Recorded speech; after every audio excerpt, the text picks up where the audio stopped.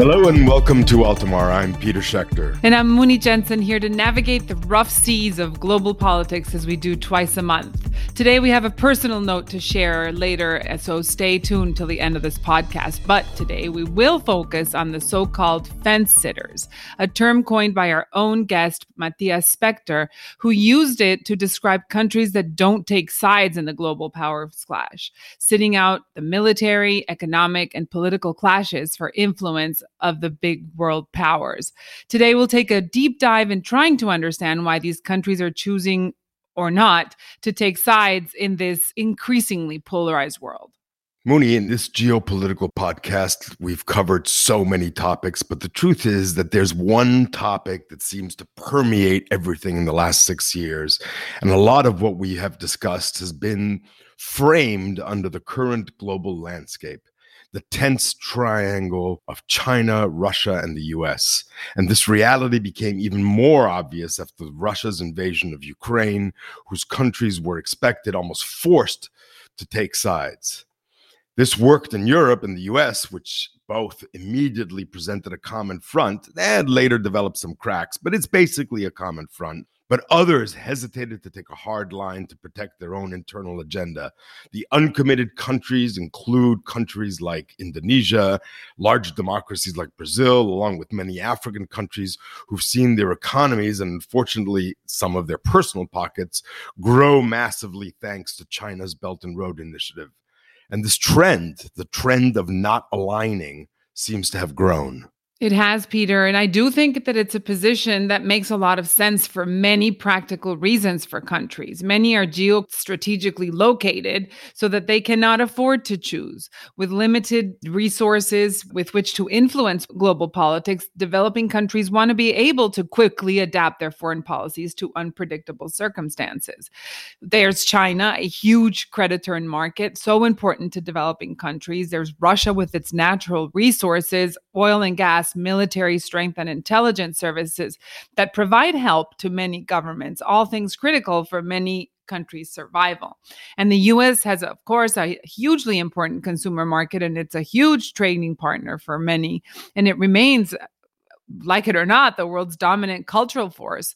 So it is also a beacon of democracy, and it is still a key provider of advanced military hardware and development support to many countries. So many of them would falter if they were to choose one side over the other. They must remain non-aligned and are often skillful in playing one major power against the other. But of course, the West, tied to its own old-fashioned Cold War mentality, continues to use the "are you with me or against me" as a litmus test. And this may not work for too long, even more so as global issues like immigration, climate change, disease management, and new supply chain realities break down the bipolar model that suits the U.S. so well. And the U.S., of course, is in the middle of a very domestic struggle that will weaken the footprint abroad. I don't know, Mooney. I have to say, I think I disagree with that. There's just no space in the world for countries that want to sit on the fence. It's unrealistic to think like a country like Nigeria or even India, with a president that believes himself to be a global power broker, could continue to hold just a sense of neutrality in today's world. The world is dividing. It's dividing technologically. It's dividing politically. It's dividing militarily. And if there's any doubts about this, just ask Emmanuel Macron. He's a Western president who tried to be a power broker between Russia and the US, and that didn't work out so well for him because the non-position is just increasingly sustainable. Hedging inevitably involves disappointing allies when national interests are at stake. Look at Turkey, where President Erdogan publicly affirmed support for Ukraine, sent humanitarian aid, but at the same time, he avoids being drawn into the conflict despite Turkey being a NATO member. How long is that sustainable? Erdogan recognizes that Turkey can't afford to alienate Russia because of Moscow's influence over major areas of interest to Ankara, including the Caucasus, Nagorno-Karabakh, the enclave in Armenia and Azerbaijan that they're fighting over, in Syria. But increasingly, Chinese technology is going to be shunned by the West. And my point is that hedging positions can't last. But look, let's hear from Thea about the history of the non-aligned movement, and does it have anything to do with what's happening today? Hi, I'm Taya Ivanovich, and this is Taya's Take, where we take a look at youth and social justice issues. So this issue of hedging or fence sitting is really not new at all, and there's such a thing as the non-aligned movement, which is a forum of 120 countries that are not formally aligned with or against any major power bloc. And after the United Nations, it's actually the largest grouping of states worldwide. And the movement was founded in 1961 by Yugoslav President Tito, Indian President Nehru, and Egyptian President Nasser, and originated in the aftermath of the Korean War as an effort by some of these countries to counterbalance this rapid bipolarization of the world between the Soviet Union and the US. And throughout the Cold War, these non-aligned countries were often able to leverage US-Soviet competition for their own ends without bending to pressures from each side. But today's world is vastly different. It's no longer a bipolar world where many countries are, fighting colonialism. Well, in the historical sense of that word, at least. But we live in this tripolar world, and Peter, you talked about it, and it's rapidly changing technology, which is really affecting every aspect of daily life. So in that sense, it's really hard to compare today's fence sitters to the original non-aligned movement, as some experts are trying to do. So here's my take. Today's hedgers value freedom of action, which allows them to move quickly in case of changing winds, and that's why they may form partnerships of convenience to pursue specific foreign policy objectives, but they're not forming alliances based on shared principles or values, and this is what differentiates today's hedgers from non-aligned countries during the Cold War. And amid the bipolar competition of that era, non-aligned developing states, they rallied around the shared identity in favor of justice, equality, the end of colonial rule. But in contrast, today, hedging is about avoiding the pressure to choose between China, Russia, and the United States. So let me know what you think by tweeting at Altamar Podcast. Taya, thanks for that. I think that's an interesting point. And let's turn to our guest, Matthias Spector. He's the founder and professor at the School of International Relations at Fundação Getúlio Vargas in Brazil, which is one of the preeminent learning institutions in Brazil. He specializes in climate change, politics, political violence, transnational repression, and international security in Latin America. He's the author of a series of books on U.S. policy towards the region in general and Brazil in particular. He's held visiting fellowships at LSE, King's College in London, the Woodrow Wilson Center in Washington, and the Council on Foreign Relations. Matthias is a regular commentator on the politics and foreign affairs of Latin America and the developing world through outlets such as the New York Times, the Financial Times, and Foreign Affairs. He recently wrote a wonderfully provocative article on foreign affairs titled "In Defense of the Fence Sitters: What the West Gets Wrong About Hedging." So let's get into that. Matthias, welcome to Altamar. Thank you so much, Peter. It's a real pleasure. So this article, which has gotten a lot of play around the world about fence sitters. So why don't we let you define how you see fence sitters? Who are these countries? What do they have in common?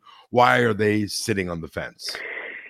That's great. So if you take the view of the last 10 years in the international system, what we see is a transition away from unipolarity, from the time in which the United States was the sole great power in the system. And the effect that's had is that now that there are other centers of power, the strategic options of the rest of the world have changed.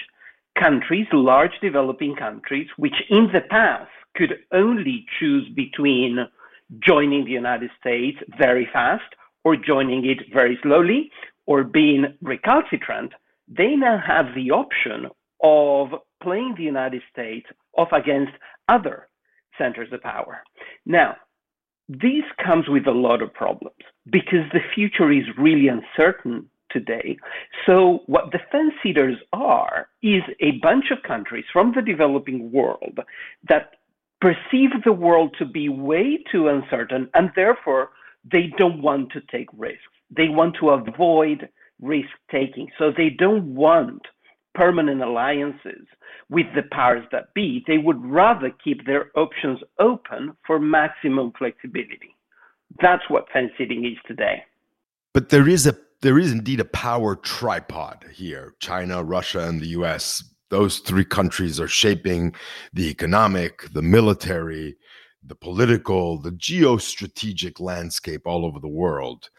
So what are the implications for these fence-sitting countries of this sustained clash, this geopolitical hostility between these power tripod for the rest of the world?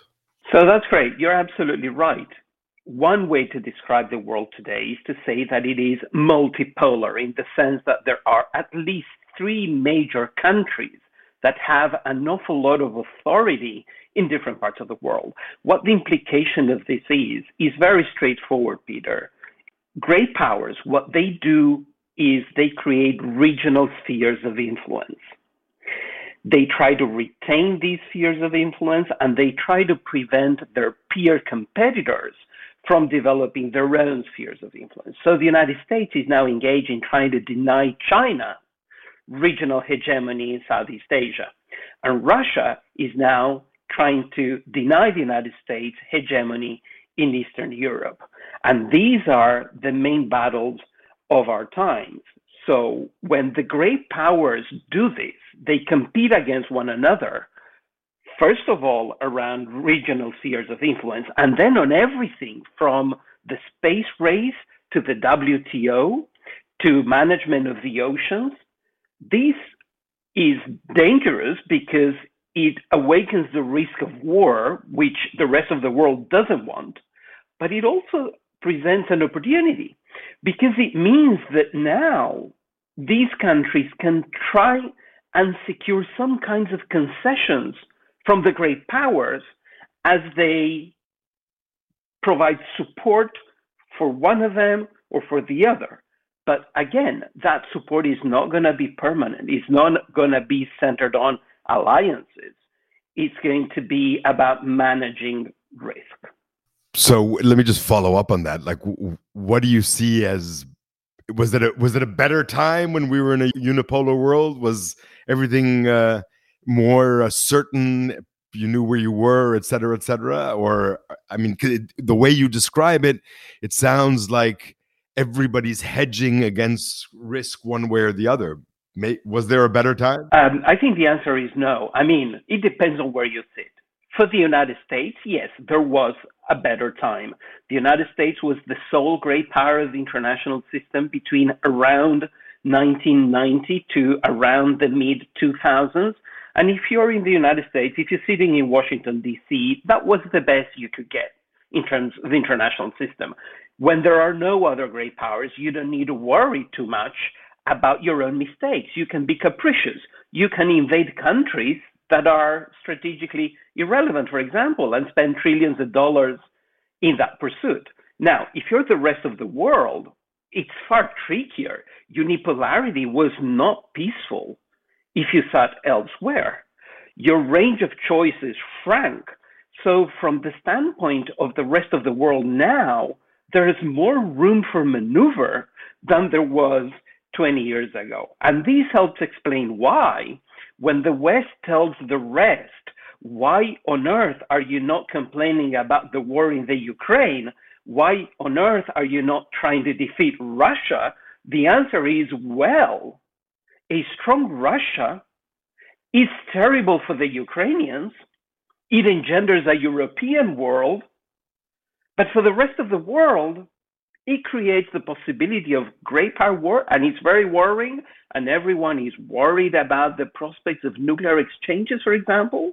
But on the other hand, the other side of the coin is that it creates an international system that is more malleable than the international system was 20 years ago. So regions that have been increasingly on the fence, Africa and Latin America, that have great economic ties to China, they can really credit a lot of the taking people out of poverty in the past decades to investments from China.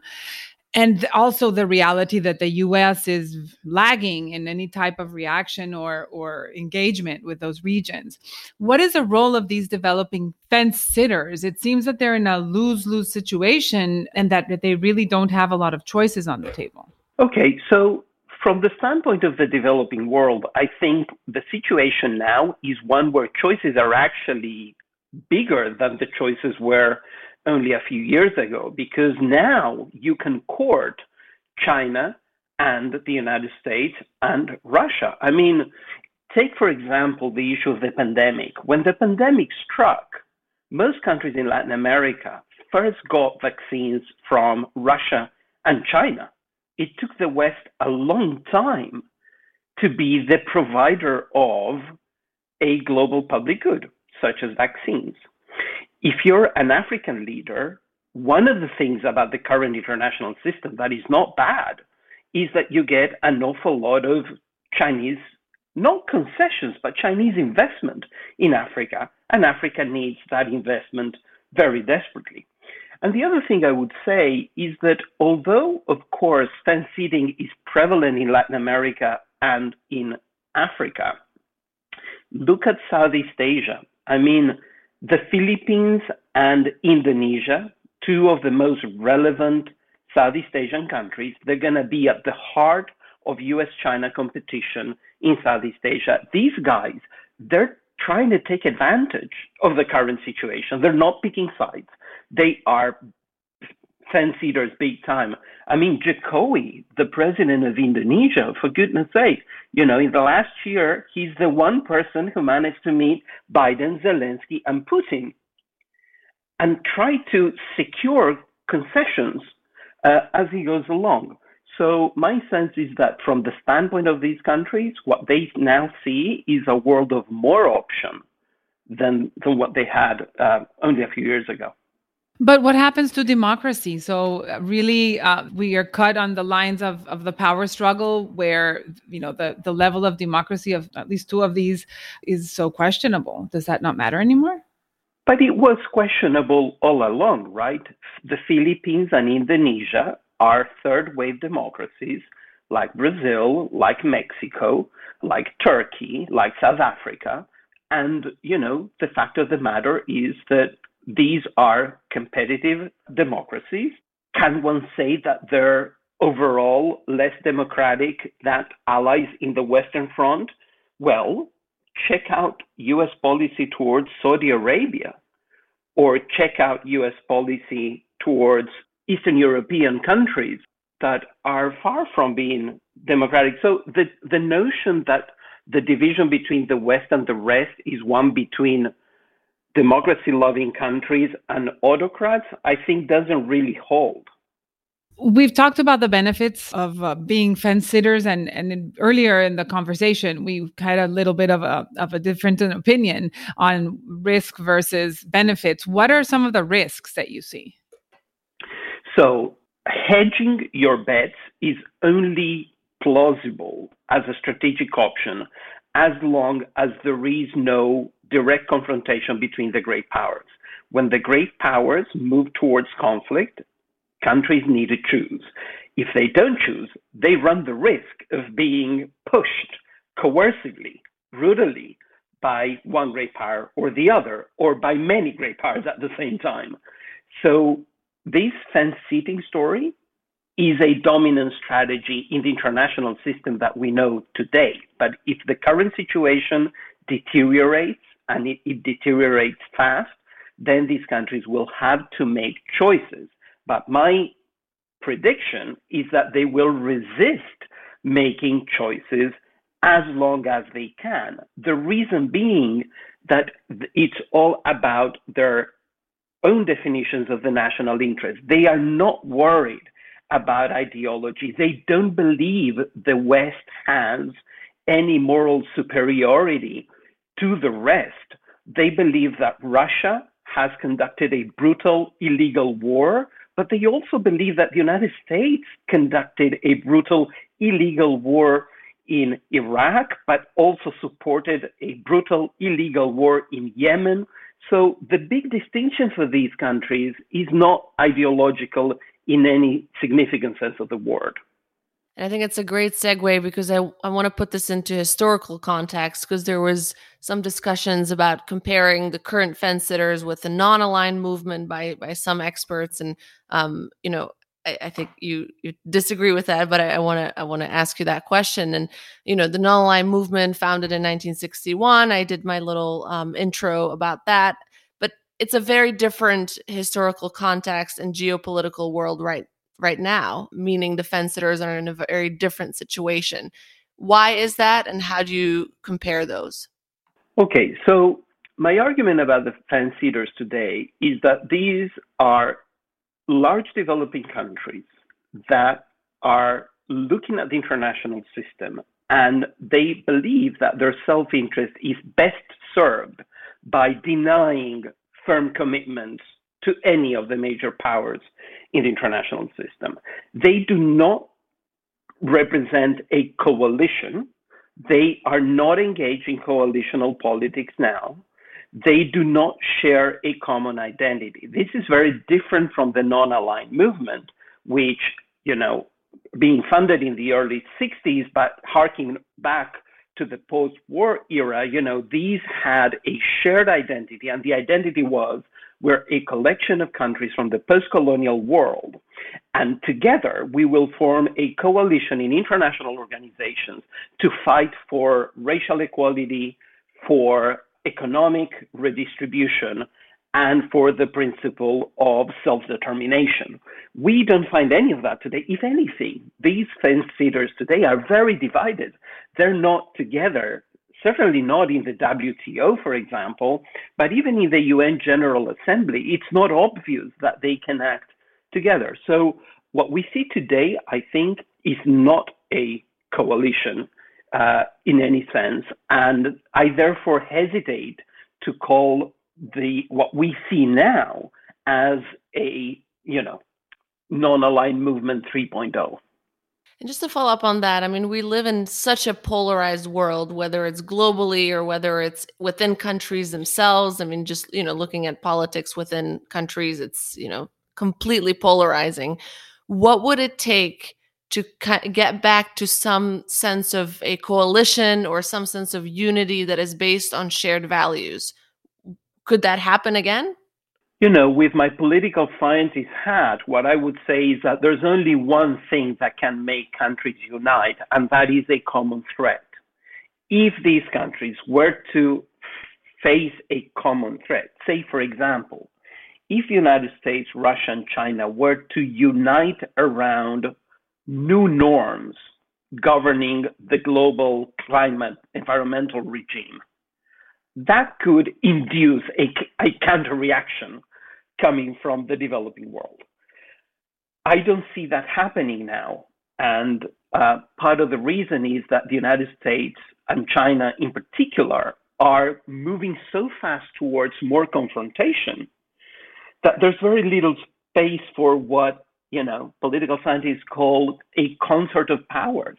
But we know that in a multipolar system, you will only get stability if there is collusion between the great powers. In other words, if they cooperate, if they put together a concert, if they fail to do that, what you have is high instability. And in a context of high instability, you will find that developing countries will do what they must to deny permanent entanglement to any of the great powers of the world, because otherwise it becomes too risky for them.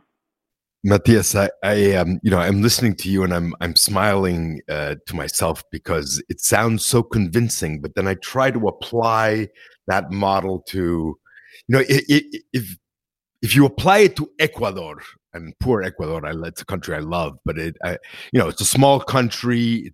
It's highly dependent on investment. I can see that, but if you apply this model to Turkey or India or Brazil, it seems hard to imagine that fence sitting is going to be a long-term possibility. I mean, Turkey wants to be a NATO ally, but at the same time, a regional power with countries that are all bordered on Russia.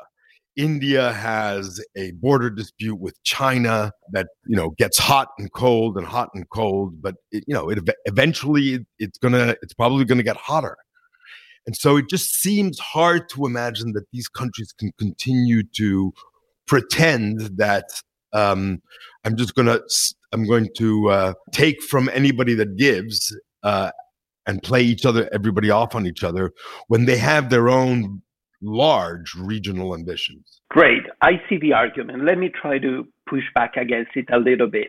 Let's go Please. Let's go one by one. Look at the case of Turkey. Turkey has clearly a problem with divided loyalties. On the one hand, as you rightly point out, it's a NATO ally, and it needs to retain that for various reasons, not only to do with international security, but also the domestic political survival of the regime. And yet, Turkey cannot afford to alienate Russia because so many of Turkey's international problems, in particular its relationship with Nagorno-Karabakh and with Syria, depend on good working relationships with Moscow. So Turkey has very little choice but to play this game in ways that it doesn't commit to any of the sides, because the minute it does, it will be punished by the other side, and that will come at an enormous cost to Turkey. Now, the conditions under which Turkey can play this game is if the United States and Russia don't go to war with one another. If there were to be confrontation between the United States and Russia, if NATO were to commit troops against Russia, then Turkey will have no choice but to take sides. But until we get there, plenty of room for maneuver. Take the case of India now. India, on the one hand, needs to have a good working relationship with the United States and build an alliance type system that is not an alliance properly. It's really a system for purchasing weapons, partly because it needs to counterbalance China, partly because these weapon systems are a wonderful opportunity for rent-seeking and for money-making, not only for the industrial complex in the United States, but also in India. But on the other hand, India also needs to ensure that it remains an authority in its near abroad. And that means having good working relationships with China. India, again, needs to have excellent working relationships with Russia, with which it cooperates on a range of international issues. And therefore, India has no incentive at all to pick sides today. The conditions under which it needs to pick sides are very specific. So India, in the current international system, doesn't have to pick sides, doesn't want to pick sides. The conditions under which it will have to is in the case of US war against China or US war against Russia, or very implausible today, but not implausible moving forward, in the case of war between Russia and China. So Matthias, I want to talk a second about Europe, because this is an interesting situation for Europe. We recently did an episode on NATO enlargement. Finland and Sweden made a clear choice to push for NATO membership, and with Finland, it's super interesting because it's after 100 years of neutrality. So, is there a role that Europe, which is, we've talked a lot about the US, we've talked about Russia, we've talked about China, we've called this a tripod. But Europe is also a semi-superpower, not militarily, but certainly economically. Do you see any way to bring Europe into this conversation of somehow to, both in terms of to show how one can be not part of the tripod and yet be aligned? How do you see the Nordics' decision to no longer be a fence sitter? What do you see for the role of Europe? So the way I would put it is this: Europe is certainly an economic powerhouse, but when we say Europe, we don't mean a specific country. We mean a collection of countries with a range of interests. And the reason why Europe doesn't count as a pole in the international system, the reason why we cannot call Europe a great power, is because there is a limit to how aligned European countries can be, first of all, and secondly, because a precondition for being a pole is to have military power.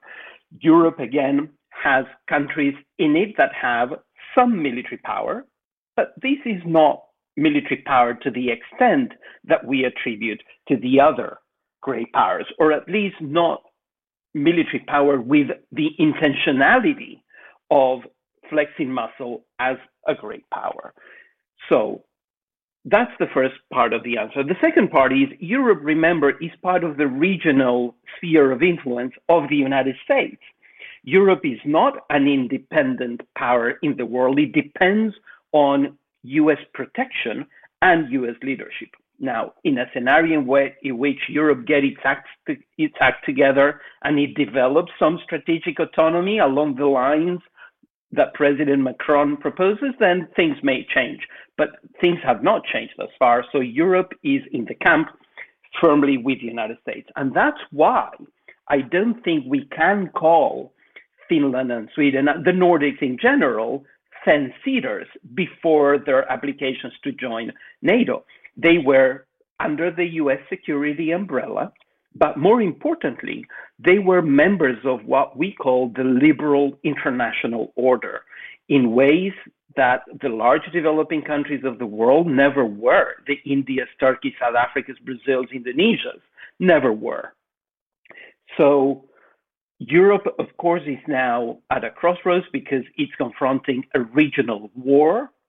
And, it's shown a lot of unity and it's shown a lot of willingness to support the Ukraine, at least up to now. We'll have to see what comes forward. But I don't think we see anything to suggest that in the next 5 to 10 years, Europe is going to become its own independent center of power in world politics. So, Matthias, this has been a wonderful, all-encompassing conversation. I'm just kind of left with one question, which is the elephant in the room. Is this all the U.S. fault? Because from moving from this unipolar structure that served us a lot after the Cold War, at least kind of organized things, and recently and increasingly, the weakness of the U.S.'s hand in international affairs seems to be the kind of the trigger to this shift to non-alignment. What is your thought on that?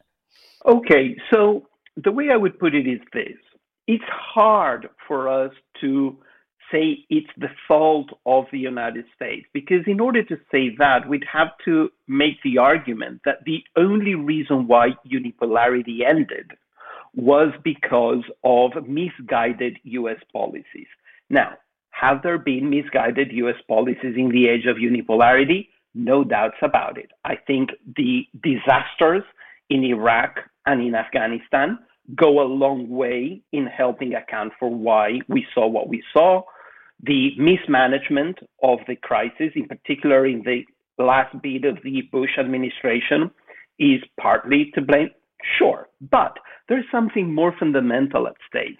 The reason why great powers rise and fall is partly to do with their strategic choices. And the US has made plenty of mistakes.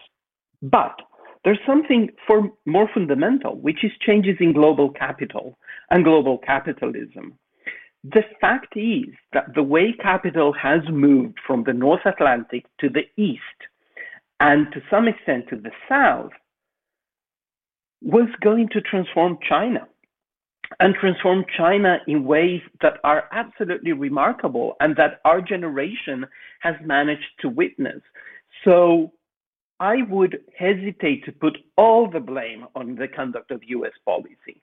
There's something to the effect of the global transformation that we think that is structural, that is very deep, and that I don't think anyone sitting at the White House could on their own control in an effective way. I actually have one more question before we say goodbye to Matthias, which is, so you've made the argument that as long as we don't have a big war, we are going to see this continued preeminence of hedging among the large developing countries. Do you think we're heading for a conflict that's open and military between the large countries? Peter, I hope not. But the problem with multipolar systems is that everything is so unstable. When you have a bipolar system like the one we had during the Cold War, things could get very unstable. Remember the Cuban Missile Crisis, but you could also produce peer competition that ensured that one country balanced the other. And when you have a balance of power, the risks of war go down. The problem now is that we don't have a balanced power. We have a multipolar system in which the distribution of power is highly unequal. The United States is far, far, far more powerful than China, which in turn is far, far more powerful than Russia.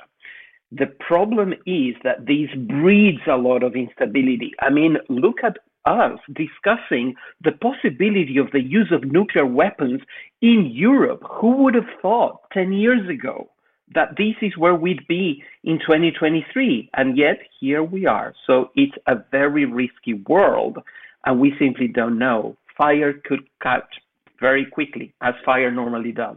Now we'll let you go, Matthias. Thank you very much, Matthias Spector, for joining us on Altamar. It's been my complete pleasure. Thank you for having me. Listeners, as Mooney hinted right at the beginning of the podcast, we wanted to have a personal word with you. After 154 episodes and over the last 6 years, which has been wonderful, Altamar is going to take a summer break. We're going to sit on beaches, but we're also going to talk to friends. We're going to read some books. We're going to read great articles, and we're going to think about where this world is going, because as I think this was the great guest before a summer break for the very first time in 6 years. I mean, he really put a lot of questions about where we're going, how we're going to get there, and whether this world, the way it is today, can keep going in this fashion, or whether it's about to change even more radically than it has. So with that, we want to thank all of you for having listened during these years. And we hope that you'll have the patience to come back to us when we're back in September. Meanwhile, while we're in the sun with our books, you have 154 episodes to listen to. So please either browse the library or the website. There are amazing guests in our roster that will come back into the present with what's happening in the world today. There are all kinds of topics and countries and issues that have been discussed in the past 154 episodes. So for sure, you have plenty of material for your summer break. That's right, guys. Well, I'll miss you over the summer, but I think we have lots of things to talk about and think about, all of us, and to come back with a great series of episodes in the fall. So with that, you can listen to the past Altamar episodes wherever you get your podcasts. Do keep rating and reviewing us on Apple Podcasts, because it does help us a lot. We'll send out one more free newsletter for this episode, and then we will see you back in September. Have a great summer.